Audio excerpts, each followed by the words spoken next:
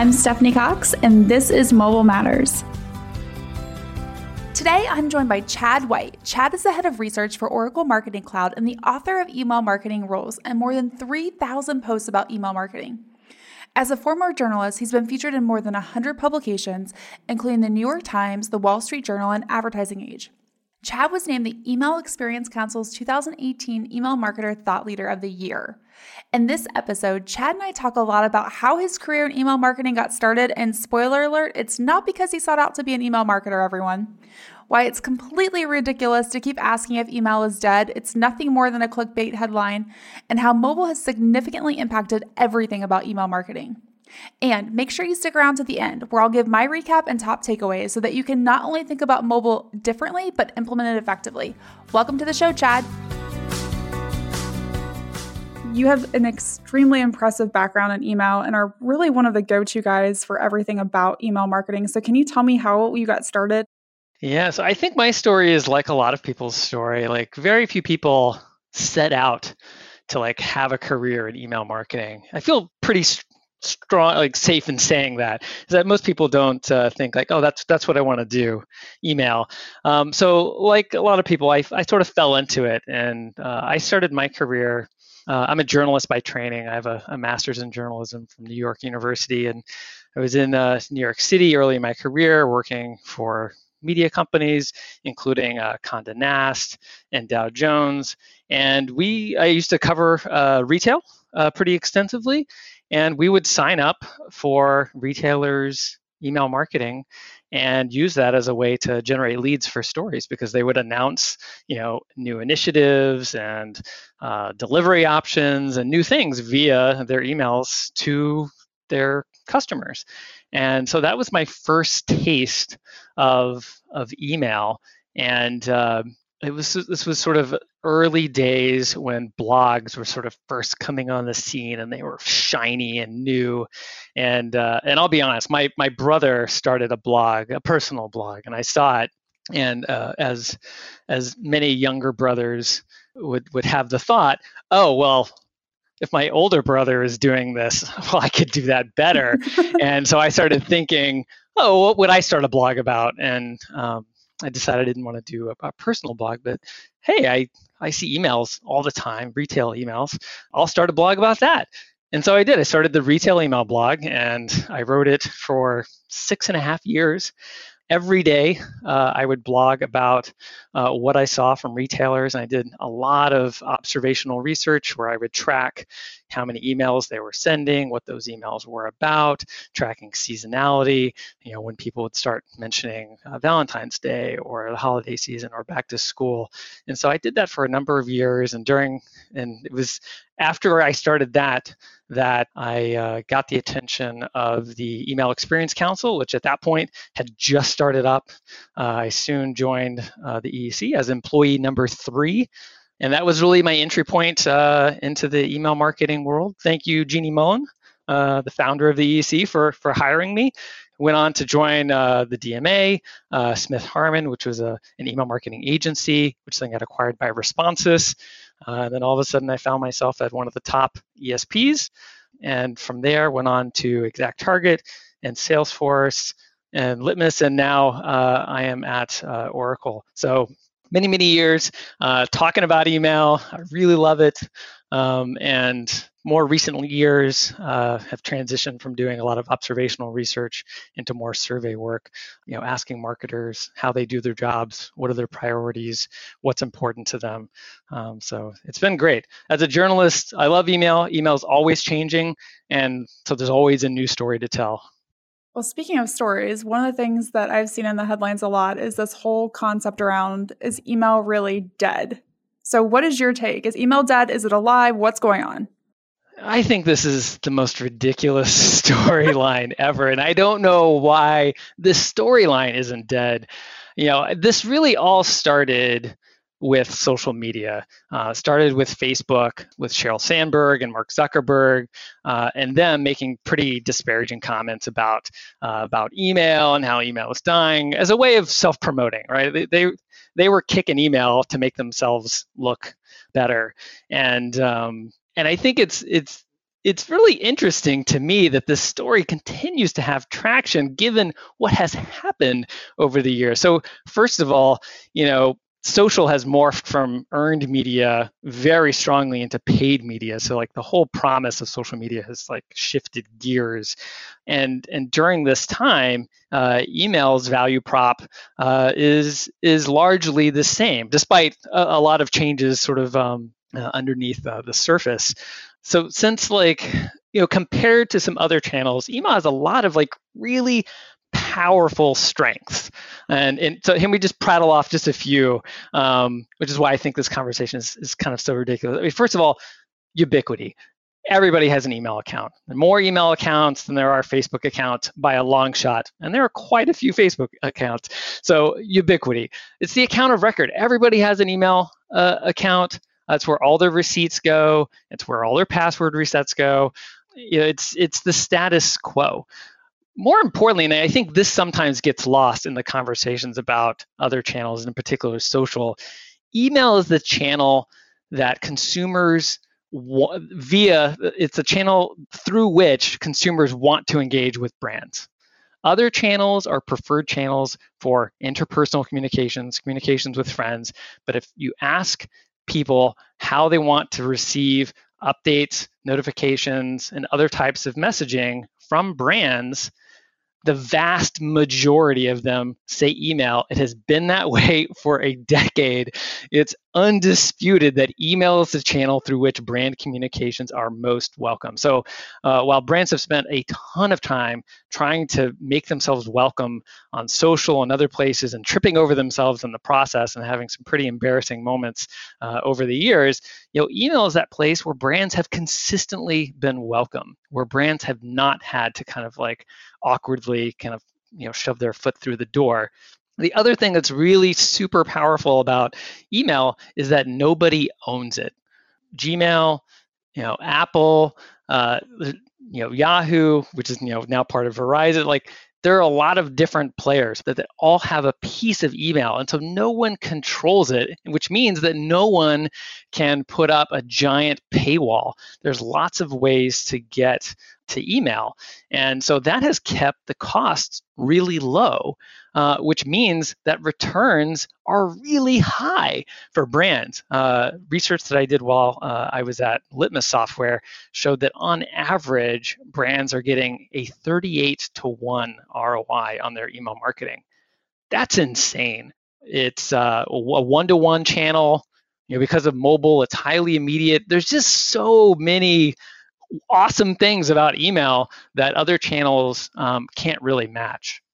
One of the things I think for me that I've loved email for a long time, so you're preaching to the choir here. But as a consumer, I love when I want to look at something on email and I don't want to respond to it, or I don't want to buy like an offer from one of my favorite retail brands. I just keep that email in my inbox. On social, if I see it in my like Twitter feed or my Facebook feed, it goes away, and then I swear I can never find it again. Yeah, no, and I think this is one of the things that sometimes confuses brands. Sometimes they see that like, oh, my open rate, is only 20%. That means a lot of people aren't opening that email, and that's bad. And I think some of those brands don't fully understand how consumers use email. There's a whole class of consumers who like to stockpile promotional emails from retailers and other brands. And then when they are in the market to buy, they go and they search their inbox and they look at the latest email from that brand or the latest one or two and see what's on tap. What kind of discounts can I get? What are they promoting? A lot of people use it that way. So you have to really kind of understand consumer behavior when you're kind of like setting your goals and expectations. That is exactly how I use it. I literally have a coupons folder in my email inbox. I don't open them. They all go in there. And then when I'm ready to buy something, I go sort through them. I think this is the genesis of the promotion tab, right? I mean, yep. Google is really smart about observing user behavior. And I think they saw that, hey, this is how a lot of people are using it. So let's put all those promotions in their own tab to make it easy for people to be able to see those most recent promotions. And now that promotions tab is even a better place to be because of the microdata and the other stuff that they've now built in, where you can have really cool stuff show up in the envelope copy. So in the last decade, what trends have you seen that have really impacted how brands need to think about email marketing?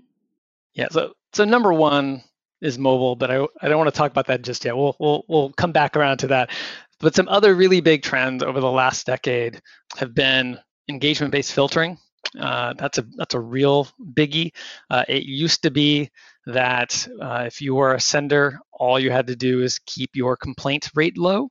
And what that incentivized senders to do was to bloat their email lists with a lot of inactive people who didn't do anything, who didn't unsubscribe, who didn't report spam, but just kind of didn't do anything.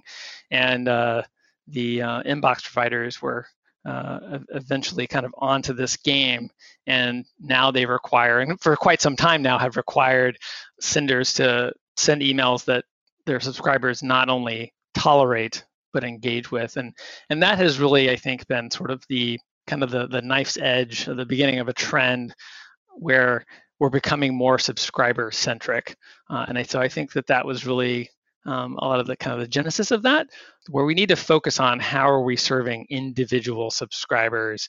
Are they engaged? Are they, what kinds of offers are they engaging with? What kind of content are they engaging with? And do I need to adjust my behavior accordingly? And so I think that's been a very painful transition, frankly, for a lot of brands, but I think has been ultimately long-term, like super positive, because that's where we need to be. We need to be focused on subscribers. Sort of dovetailing with that, we're seeing stronger permission and privacy laws. GDPR, of course, can't talk about email without talking about GDPR, and of course the CCPA in California, which is mimicking a lot of the stuff that's in GDPR. So and because of CCPA, we're now having a national discussion about having a law that would be at least somewhat in line with GDPR here in the US, which I think would be really wonderful. So mobile, obviously, can't go without saying that's also been a huge changer. I feel like we're definitely at the back half of mobile's impact on email, but back in 2007 when the iPhone first came out, before that you couldn't render HTML emails, so it's had a profound impact on how we design emails. It's had a profound impact on the context in which people read emails. It's had profound context on how we message in emails, because people now can be anywhere at any time doing anything. So yeah, I definitely don't want to gloss over mobile. It's definitely one of those big changers too, along with automation, which is really, and I think here we're probably maybe only halfway, maybe through the arc of automation, which is really all about making that one-to-one promise true. And so I think we're well on our way there. We're seeing some really exciting things in terms of what's possible with triggered messaging and transactional messages. So do you think that looking at what Google specifically has done and other email providers and how they've kind of had to some extent, put restrictions on marketers because we've made bad choices, do you think like part of the problem is not just the law, but also marketers wanting to, instead of taking a step back and saying, what's the best customer experience? What's the best thing that I should be doing? And using that as their guiding light, they're using as like, what can I legally do? Yes, absolutely. Yes, and yes. For every brand that laments, something that an inbox provider is doing, they should know that we have driven them to it. All the things that Gmail does around deliverability that drive us crazy, we as an industry have driven Gmail to do those things. This is our fault. The reason that GDPR got passed is because of us, because self-regulation has failed. And we like to think that we're good stewards, but all the evidence is to the contrary. And so tough love for brands, but I mean that's the truth, is that we don't make the best decisions. We have ignored the norms, and now we need firm legal guide rails to keep us, behaving how consumers and users want us to behave. And that's what it all boils down to is, these laws and the behaviors that Gmail and other inbox providers have sort of ensconced, are all in response to what consumers, what subscribers want, behaviors that they expect. We have ignored what they expect, how they expect us to behave, and that's why all these things have happened. And that's kind of why, again, I'm bullish on GDPR, is because I feel like GDPR is in line with what people want. And when we give people what they want, when we interact with them in ways that they expect us to, and are on the up and up, that makes a strong relationship, which is the whole point of email, and the whole point of business is to craft relationships. So I don't know how if we can craft a good relationship when we're not aligned with consumer expectations. That's a great transition to my next question around how should you measure effectiveness of your email marketing programs? Like, how do you know what consumers want? This is a little bit of a messy question because I'm sure a lot of people really think of email marketing as being a highly measurable channel. And I think to a certain degree, it's true. Certainly relative to some other channels, it's true. But the more multi-channel you are, the messier this equation gets. And I think this is actually a little bit of a missed opportunity for email, because I think so much of what email does gets measured in an A to B to C fashion, where people are measuring, someone opened an email, they're interacting with the body content, they're clicking through to the landing page, and okay, I see them doing stuff on the landing page. All right, that's my email-driven interaction. And that's not how consumers behave. Consumers are weird, and they don't follow the golden path that we lay out for them. They are constantly wandering off the trail into the woods and then reemerging in some unpredictable place.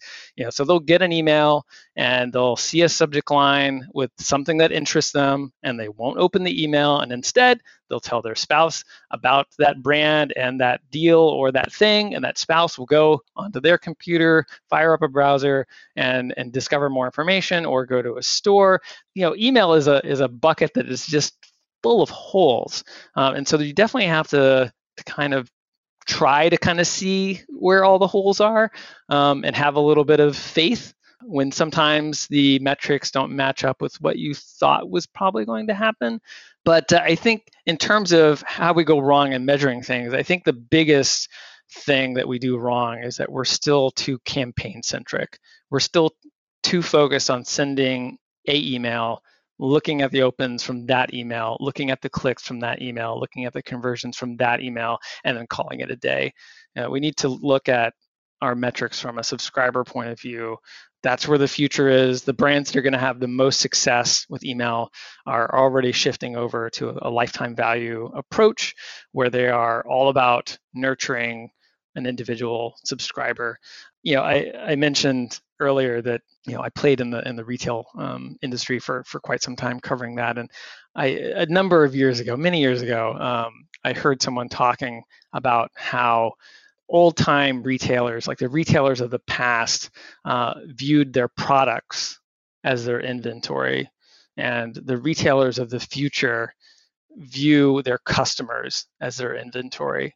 So it's not about, I've got some product, let me see who I can sell it to. It's, I have some customers, let me see what they're interested in buying. It's it's flipping it upside down. And I think that we still have a lot of people who are still viewing their business as managing products instead of managing their customers. And so the metrics need to be aligned with that way of thinking.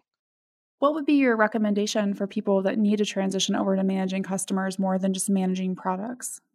Yeah, well, you need to kind of get everybody in the room. I think part of the reason why we have this kind of behavior is because a lot of orgs are still really siloed. Right? The social team doesn't work with the email team, and the email team doesn't work with the web team. Only roughly about half of email marketers have control over landing pages. That's crazy, by the way. Which is completely insane. I mean, it's completely crazy. There should be much more partnerships. Instead, I feel like, because of attribution models and like there's competition between the channels, when really the channels shouldn't be competing with each other. They should be working collaboratively together to serve each individual customer. I'm reminded of I was in Chicago recently, and they have like a really cool architectural cruise that goes along the Chicago River, and they go by the old Montgomery Ward building there. And our tour guide was talking about how Montgomery Ward set up this like very sort of adversarial relationship between its various departments, and they thought that competition would drive them to succeed. And the exact opposite happened. Like the various departments just tore each other apart. They undermined one another, and it was to the detriment of the entire business. So, I mean, the future of channels within brands is collaboration, because again, it's all about the customer, all about the subscriber, and serving them best. And you can't do that if everybody has their own lens of that subscriber, of that customer. We talked about mobile earlier, and you mentioned a couple of things that have changed in the last decade on mobile, specifically since the iPhone, about thinking differently about how you design for mobile, thinking about how you message. What are the best practices marketers need to think about when they are, sending out emails that are primarily consumed on a mobile device? Yeah, so let's ignore some of the cool interactive stuff you can do on mobile platforms for a minute, and let's just kind of go back to basics. I do feel that we still could do better. I feel like this conversation about mobile, I think some people think that it's over. Like we've done this mobile thing. Like we've been talking about mobile optimization since, in a serious way, since 2009, right? So this is now a decade of talking about mobile. Surely we've got it all sewn up now. And I can't tell you how many emails I see in my own inbox where the email is responsive, but the email isn't mobile friendly. And there's a difference, people. There is a difference. There is a big difference. Responsive is just a tool. Responsive design is just a tool. But mobile friendliness transcends that. Responsive is a means to an end. But so let me just be clear about what I mean by that. I still see in my inbox text that is too small. I still see in my inbox links and buttons that are too close together to be accurately tapped without frustration. I still see in my inbox contrast ratios that are not good enough, especially if I'm reading it outside on a sunny day. These are all sort of fundamental issues. There's too much copy in a lot of emails still. I know we've had that discussion for quite some time, and when I was with Litmus, we would do these live optimization sessions at Litmus Live, where we would get up on stage and we would, people would submit emails to us, and we would show them up on giant screens. Very intimidating. All the people who submitted emails were very brave and very appreciated. And when we did these last year, I think nearly every single email we brought up, we would talk about all kinds of issues, but I think conciseness and brevity was a theme that came up in almost every single email. There were places where you could remove this sentence, where you could smash these two sentences together. You could cut a bunch of words, maybe cut this section. There's just too many words, too much going on, not tight enough. If you don't have a good copy editor, try to see if you can invest in one, or to find someone that you can pull a little bit of time off of another team to help kind of just clean that up, squash it down. That brevity, being succinct is super, super powerful. And so, that along with, link densities and font sizes and contrast ratios, these are all really simple things before you get to, again, more advanced functionality and stuff that you could do on mobile. But to your point, it's surprising, even a decade later, how many people aren't doing that. Your comment around button size, that's one of my number one frustrations is, why do you put your buttons so close together? I have an adult finger. I cannot tap them. Yes. So I am a very average size person. And I like to think actually my fingers, for a man are not terribly big, but like I have friends who just have like bear paws.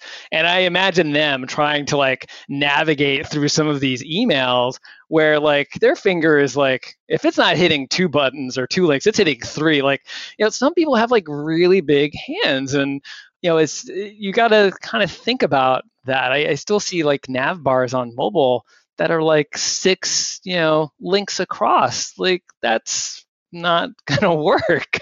So yeah, and it seems like just really basic, but I think it's where we're just not putting ourselves in our subscribers and our users' shoes. Have you seen anyone doing a good job around wearables? I'm thinking about like my Apple Watch as an example. So I can now get obviously email on my Apple Watch, which is another layer to the whole conversation. Have you seen anyone paying attention to that yet? Yeah, so wearables are tricky, right? Because again, I've talked about how email is not as measurable as we would like to think that it is. And I think that the Apple Watch and other smart watches are a great example of this because none of them render HTML. We have no idea what the open rates are like on these things. Just like no clue.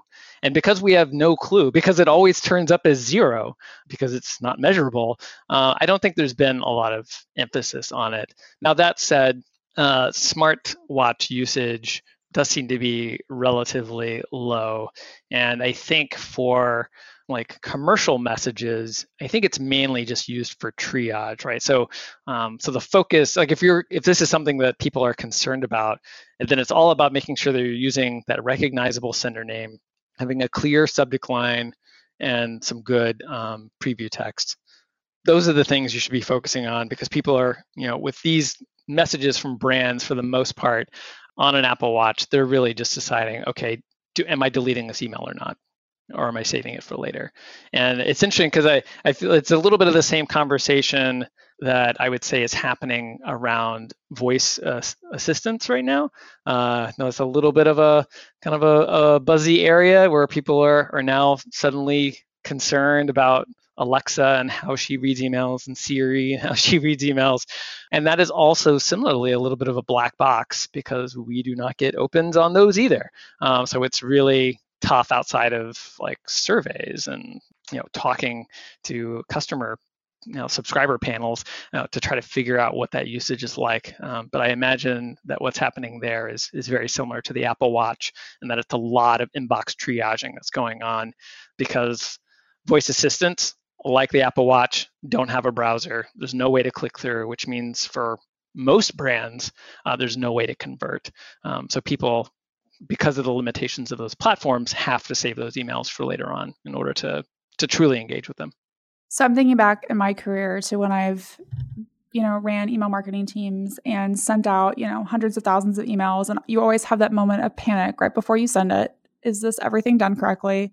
I'm going to send it. And you kind of like hold your breath. Do you think marketers still experience that today? Or are consumers more understanding of if you send something out and there's a mistake? Yeah, so my old boss, Justine Jordan, she calls that the fear. And the fear is completely real. And I think that's actually a good thing. Frankly, if you go and you hit the send button and you don't have the tiniest amount of fear, it probably means you shouldn't be pressing that button. Because it means you're not really respecting what you're about to do, which is like send a message to a ton of people. I think that's good. I do a fair amount of speaking, and I get nervous before I speak, and I think that's a good thing. I should be nervous before I speak, because it means that I'm taking it seriously, and realize that what I say and how I say it is important. And a little bit of that fear, I think is a good thing. It means you still care.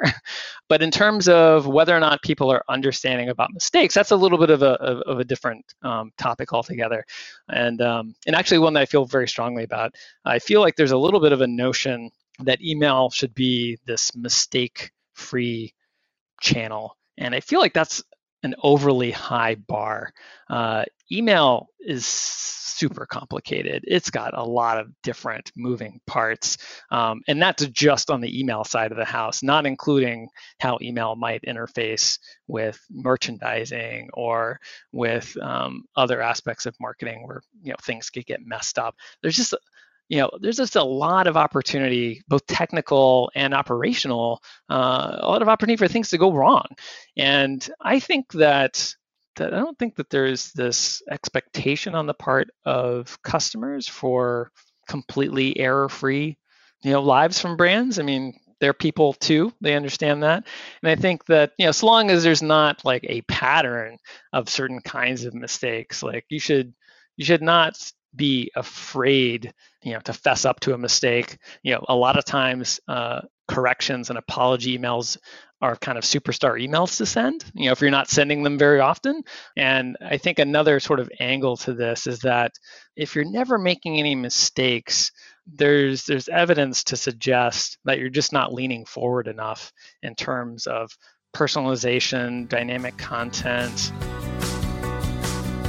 As you can tell, Chad is a true expert in email marketing and has countless insights to share on the subject. If you're interested in learning more about that, I highly recommend you visit emailmarketingrules.com to read his latest email marketing advice and research. Check out his book, Email Marketing Rules, on Amazon, and follow him on Twitter at Chad S. White. Now, let's get to my favorite part of the show, where we take the education and apply it to your business. There's so many great insights from my conversation with Chad that can really help transform how you think about mobile marketing. Let's dive into my top 3 takeaways. First, can we all finally agree that email is not, in fact, dead, and that we're not going to fall victim anymore to these ridiculous clickbait headlines that just keep saying it over and over again every year? Now, trust me, I get it. A decade ago, it was a compelling headline that many of us thought could potentially be true, especially given the introduction of the iPhone and the growth of social media. But it's clear that email is still a major player in driving results for companies today. Let's take a look at some of the comments that Chad made that I thought were really insightful. First, everyone has email. I'm talking literally everyone. Even my kids who don't have social media accounts have email addresses. Emails also are account of record. It's how you create accounts with retailers, you log into things online, and really honestly so much more. In fact, how many of you actually hate it when you have to create a username online that's not your email address? I know I do, because I never remember what my other username was. It's also the primary way that consumers want to engage with brands, and that's based on their own feedback. We also can't forget that an email is still driving an incredible ROI. In the latest research, email is showing a 38-to-1 ROI. I don't know of a single other channel that sees those types of ROI numbers. But most importantly, and this is something I think a lot of us don't think about, nobody owns email. And what I mean by that is that there are numerous email providers out there, right?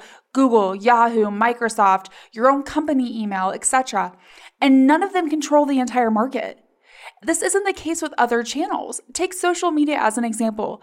Do you actually realize that you don't in fact own your Facebook page or Twitter account? Instead, you kind of lease it from them, which means that anytime they could shut down your account, change their functionality, or limit your ability to connect with your consumers.